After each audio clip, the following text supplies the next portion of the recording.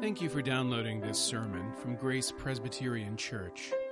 Grace is a church where people seeking more grace, more depth, and more community can start finding their way and sharing their gifts with the world. You can follow us online at graceforsiouxfalls.org. During this season, I have decided, or rather I should say the Holy Spirit has decided, and I've been compliant in nesting a series within a series. We've been looking at the book of Romans for a long time now, and there's great comfort in the book of Romans, even in chapter 11, where we left off. God has words of comfort. And yet, during this season, He is calling us to the Psalter, to the book of Psalms. We looked at Psalm 13 last week, and this morning we turn to the beginning of the book of Psalms, to Psalm chapter 1. And then next week we'll look at Psalm chapter 2, because these two psalms go together. They introduce all of the themes that the Psalter unpacks. And so understanding these two psalms orients us for the rest. So hear the word of the Lord. This is Psalm chapter 1. Blessed is the man who walks not in the counsel of the wicked, nor stands in the way of sinners, nor sits in the seat of scoffers. But his delight is in the law of the Lord, and on his law he meditates day and night. He is like a tree planted by streams of water that yields its fruit in its season, and its leaf does not wither. In all that he does, he prospers. The wicked are not so, but are like chaff that the wind drives away. Therefore the wicked will not stand in the judgment, nor sinners in the congregation of the righteous. For the Lord knows the way of the righteous, but the way of the wicked will perish. Let's pray. Father, we ask you to illuminate this psalm to us. We pray that you would reveal to us your wisdom in these words. We ask it in Christ's name. Amen. We are ready for this trial to be over. It's been going on for weeks now, and before it started, a few weeks of privation probably didn't seem like a lot. But now that we've endured it, we are ready for it to be done. We're ready to get back to normal. Admittedly, at the beginning, most of us were worried that we were overreacting. Now, as we watch the news, we begin to worry that we weren't overreacting and that there may be serious times ahead. But the one thing that we can all agree on is that we're ready for this to be done. We're ready to have our lives back. But not so fast. Because maybe we shouldn't want our old lives back, at least not all of them. Maybe we need to think about what it is that we want when all this is over. Maybe we need to ask the question, what kind of life do I want to live when everything is back to normal?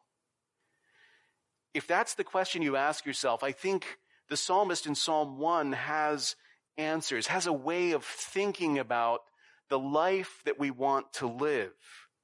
It's the life of blessing, the blessed life that Psalm 1 speaks of. The blessed life is the one that you want, but only the righteous receive it. The blessed life is the life you want, but only the righteous receive it. As we read this text, there are two kinds of life that are offered. And you see them actually in the first and the last words of the psalm. Blessed is the man. Blessed is the man. Blessing, the life of blessedness. Now that's archaic in English.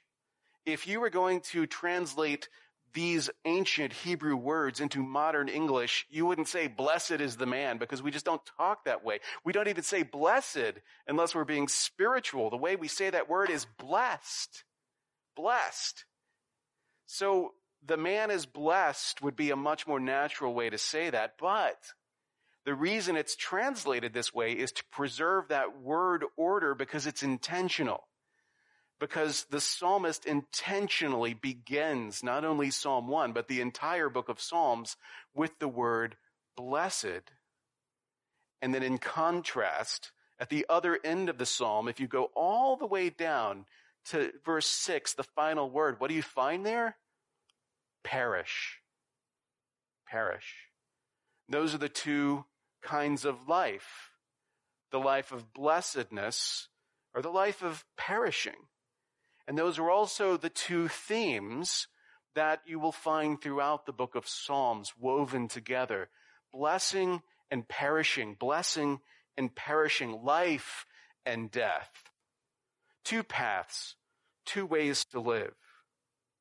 The blessed life is the life you want to live, but that is a life that is achieved through the pursuit of righteousness. The pursuit of wickedness, ungodliness, on the other hand, that leads to perishing.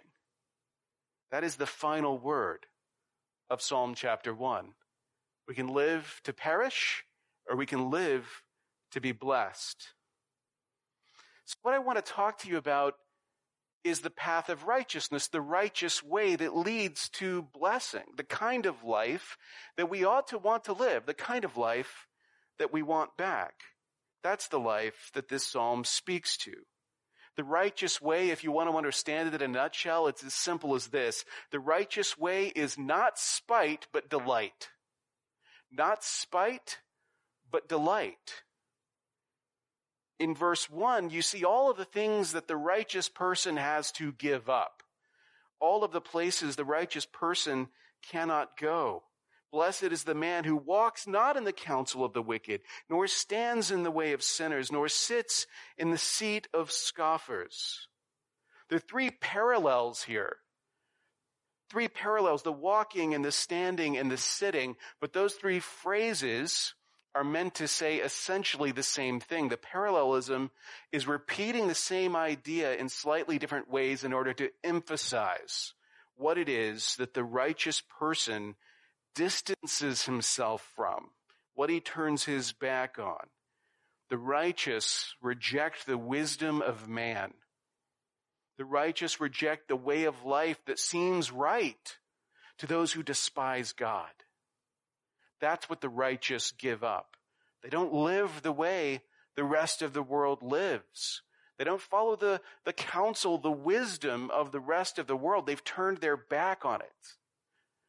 They don't assemble and congregate where the rest of the world congregates.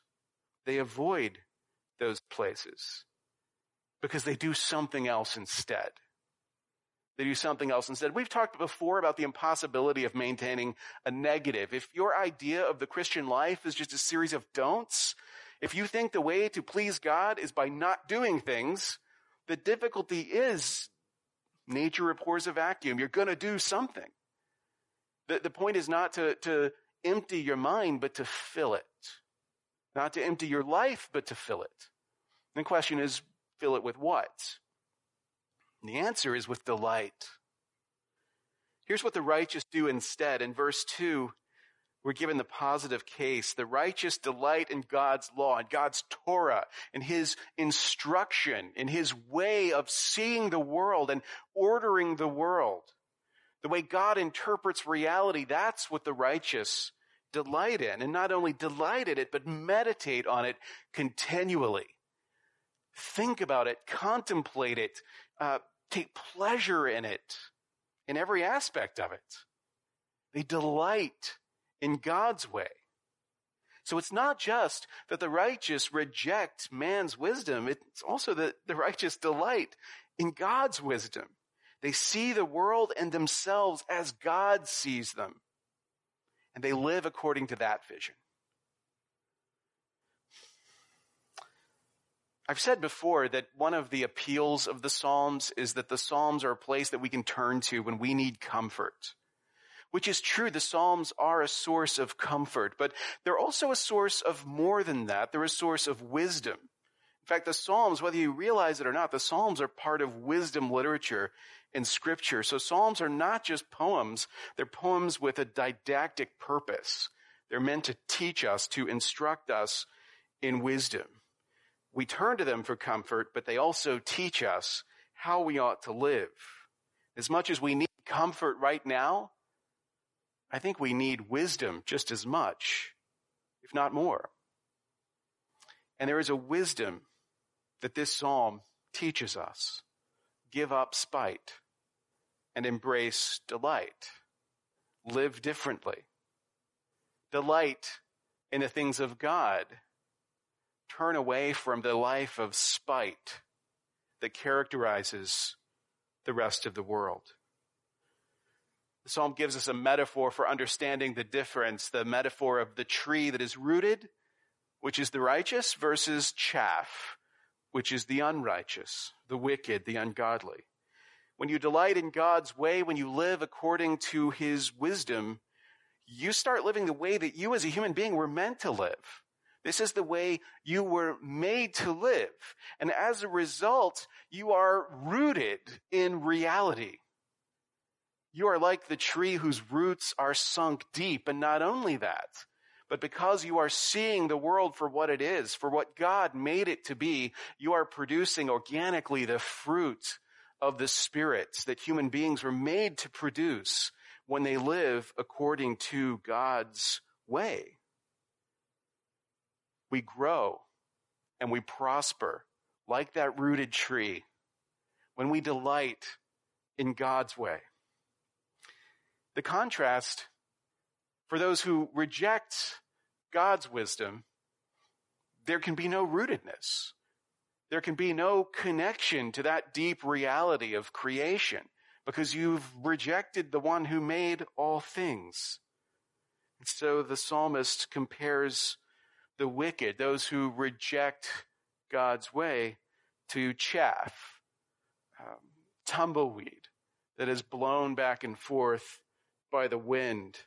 It reminds me of a quote from George Orwell in his essay Inside the Whale, which is a fascinating essay. He has this kind of a jibe, a little sharp remark that he makes at the expense of communism. So I apologize in advance for any communists who are listening and will be offended by these words of George Orwell. But in describing communism, he wrote, "Every communist is in fact liable at any moment to have to alter his most fundamental convictions or leave the party. The unquestionable dogma of Monday may become the damnable heresy of Tuesday, and so on."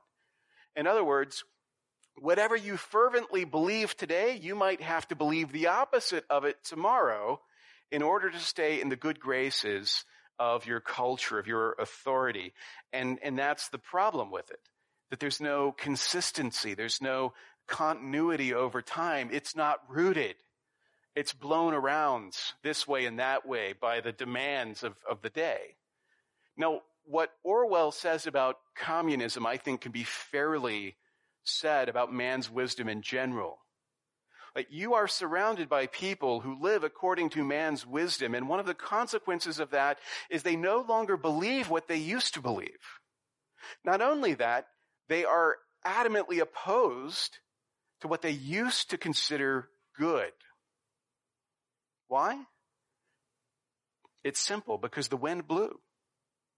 And when the wind blows, the chaff moves. It is blown. It is not rooted. That's the difference between the righteous and the unrighteous. One is rooted. One is connected to reality, is timeless in a way that the other cannot be.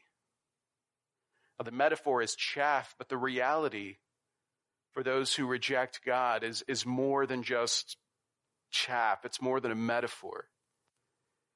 Right? The wicked do not stand in the judgment. In verses 5 and 6, "Therefore the wicked will not stand in the judgment, nor sinners in the congregation of the righteous. For the Lord knows the way of the righteous, but the way of the wicked will perish." It's interesting, at the beginning of the psalm, in verse 1, it's the righteous who don't stand. But by the end of the psalm, the ones who don't stand are the wicked. And they don't stand in a much more important way. They don't stand in the congregation and the assembly of God's people. on the day of judgment. They don't stand in the congregation of the righteous. In other words, they do not endure judgment, but are condemned, simply because they are not standing in the right place, in the congregation, in the assembly of the Lord. So, two ways, the way of the righteous, the way of the wicked, but behind every way, there's also a community. And this is what I want you to see. Interpreters make a lot of that progression of verbs from walking to standing to sitting. You've probably heard more than one sermon about the way those words function as a kind of warning to us. You start off by walking with the wicked, then you're standing around with them, and then you're sitting with them in perfect comfort, absorbed into their community, so that Psalm 1 can be read as a warning to the righteous, which I think might actually be a misreading. I don't think this is a warning to the righteous. I think it's a warning to the wicked. It's a warning to those who will not stand because the way that they've taken leads to perishing. Instead of focusing on those verbs, what I would like you to think about is the counsel, the way, and the seat. The counsel, the way, and the seat. The counsel that the righteous don't walk in, the way that they don't stand in, the seat that they don't sit in, because I want to emphasize the collective nature of those metaphors. Counsel is the received wisdom of a group. It's what makes sense to people. It's common sense. Everybody knows this. This is what's right. This is the way to live. That's the counsel of the world that the righteous turn their backs on. The way is a collective way of living, a lifestyle, if you will. The way that the righteous don't stand in is a lifestyle that rejects God, a way of living that many people together embrace. The seat, if you go back and you look at the language, the kind of sitting that we're talking about here is similar to when we elect an official and they are seated in the assembly. Like there's an official quality, taking your place at the table, that kind of sitting that's going on. It's not sitting alone in a chair off by yourself.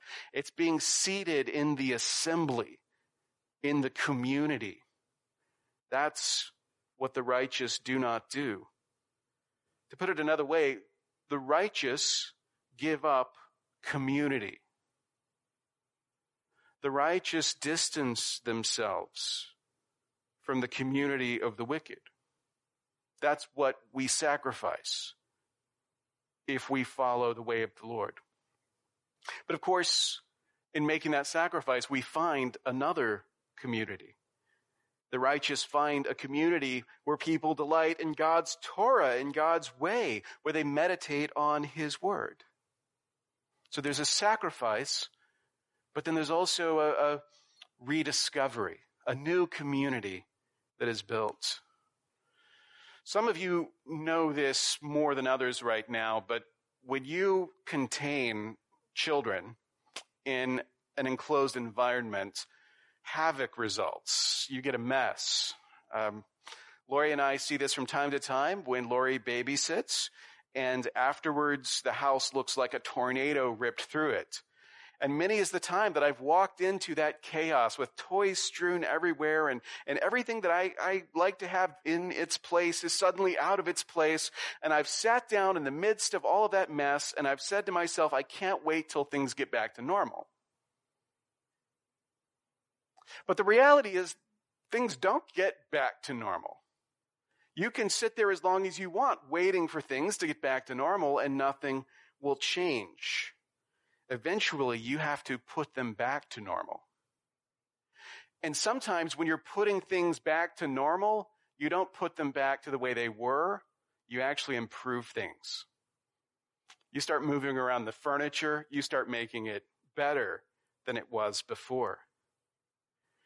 As this pandemic subsides and as life gets back to normal, it's not just going to get back to normal. It's going to have to be rebuilt intentionally.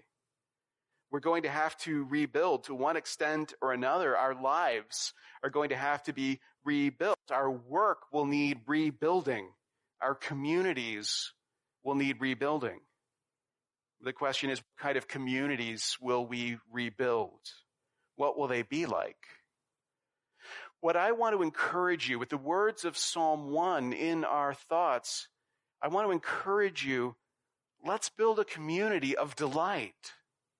Let's build a community, not of spite, not of rejection, not of rebellion, but a community that delights in God's way together. This is an opportunity to reset, right? We miss the communities that we had before. We can't wait to have them back. But maybe God has given you an opportunity to reset your life, to think about and be intentional about the communities that you're a part of and whether those communities are living to perish or living to be blessed. It's an opportunity to reevaluate the kind of communities that we want to be a part of and contribute to, and the kind of communities we want to maintain our distance from. In times like this, the usual wisdom people will give you is, in moments of crisis, you find out who your friends are. In moments of crisis, you find out who your friends are because they're the ones who are there for you. When things are bad, the people who are there for you, that's your real community. That's what we tell ourselves, and it sounds really good. Unless you've read the book of Proverbs, and you find out that foolishness is always there for you. Foolishness is there for you and accepts you wherever you are, compliments and flatters you. Foolishness is always near. It's wisdom that's hard. Wisdom that you have to strive for. Settling for the friends, for the community that's there for you can actually be a really passive way to order your existence. There's a better way. Psalm 1 points to it, a better way, but we have to strive for it. It's the righteous way. The intentional path is to distance yourself from the gathering of the ungodly, the sinners, the scornful. These are communities that by their very nature eat away at themselves, are as corrosive as acid. That scorn, that spite, that doubt will eat at you and change you. But I'm not just saying when all this is over, we need to be more intentional about separating ourselves from that. I'm actually saying that's part of it, but there's a bigger part of it, which is to find our delight in God's ways. To find real delight, not just duty, but delight in the things of God, so that we can meditate on the things of God, so that the words of God become like smooth stones in our hands from so much rubbing, as we know them backwards and forwards and love them and delight in them. The righteous way means finding the people who delight in God and delighting with them. And that's the community we need to rebuild.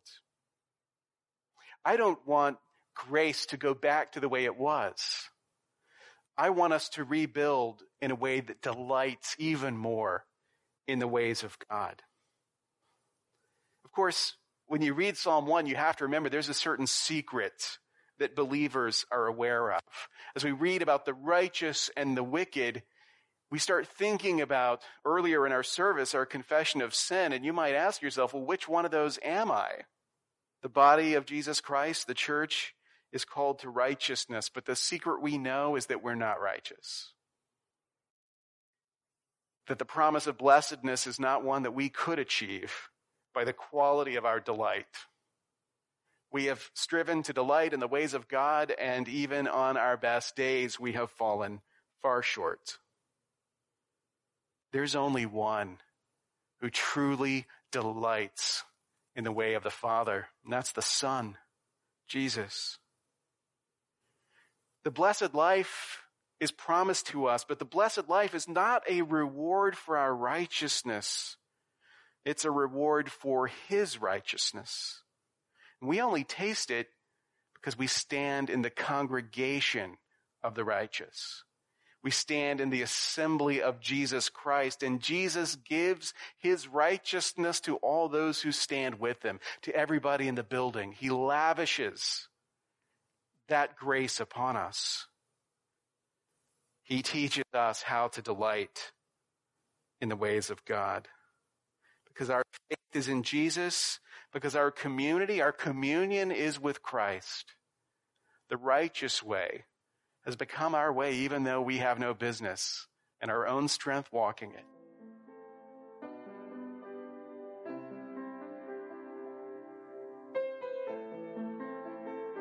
Thank you for listening.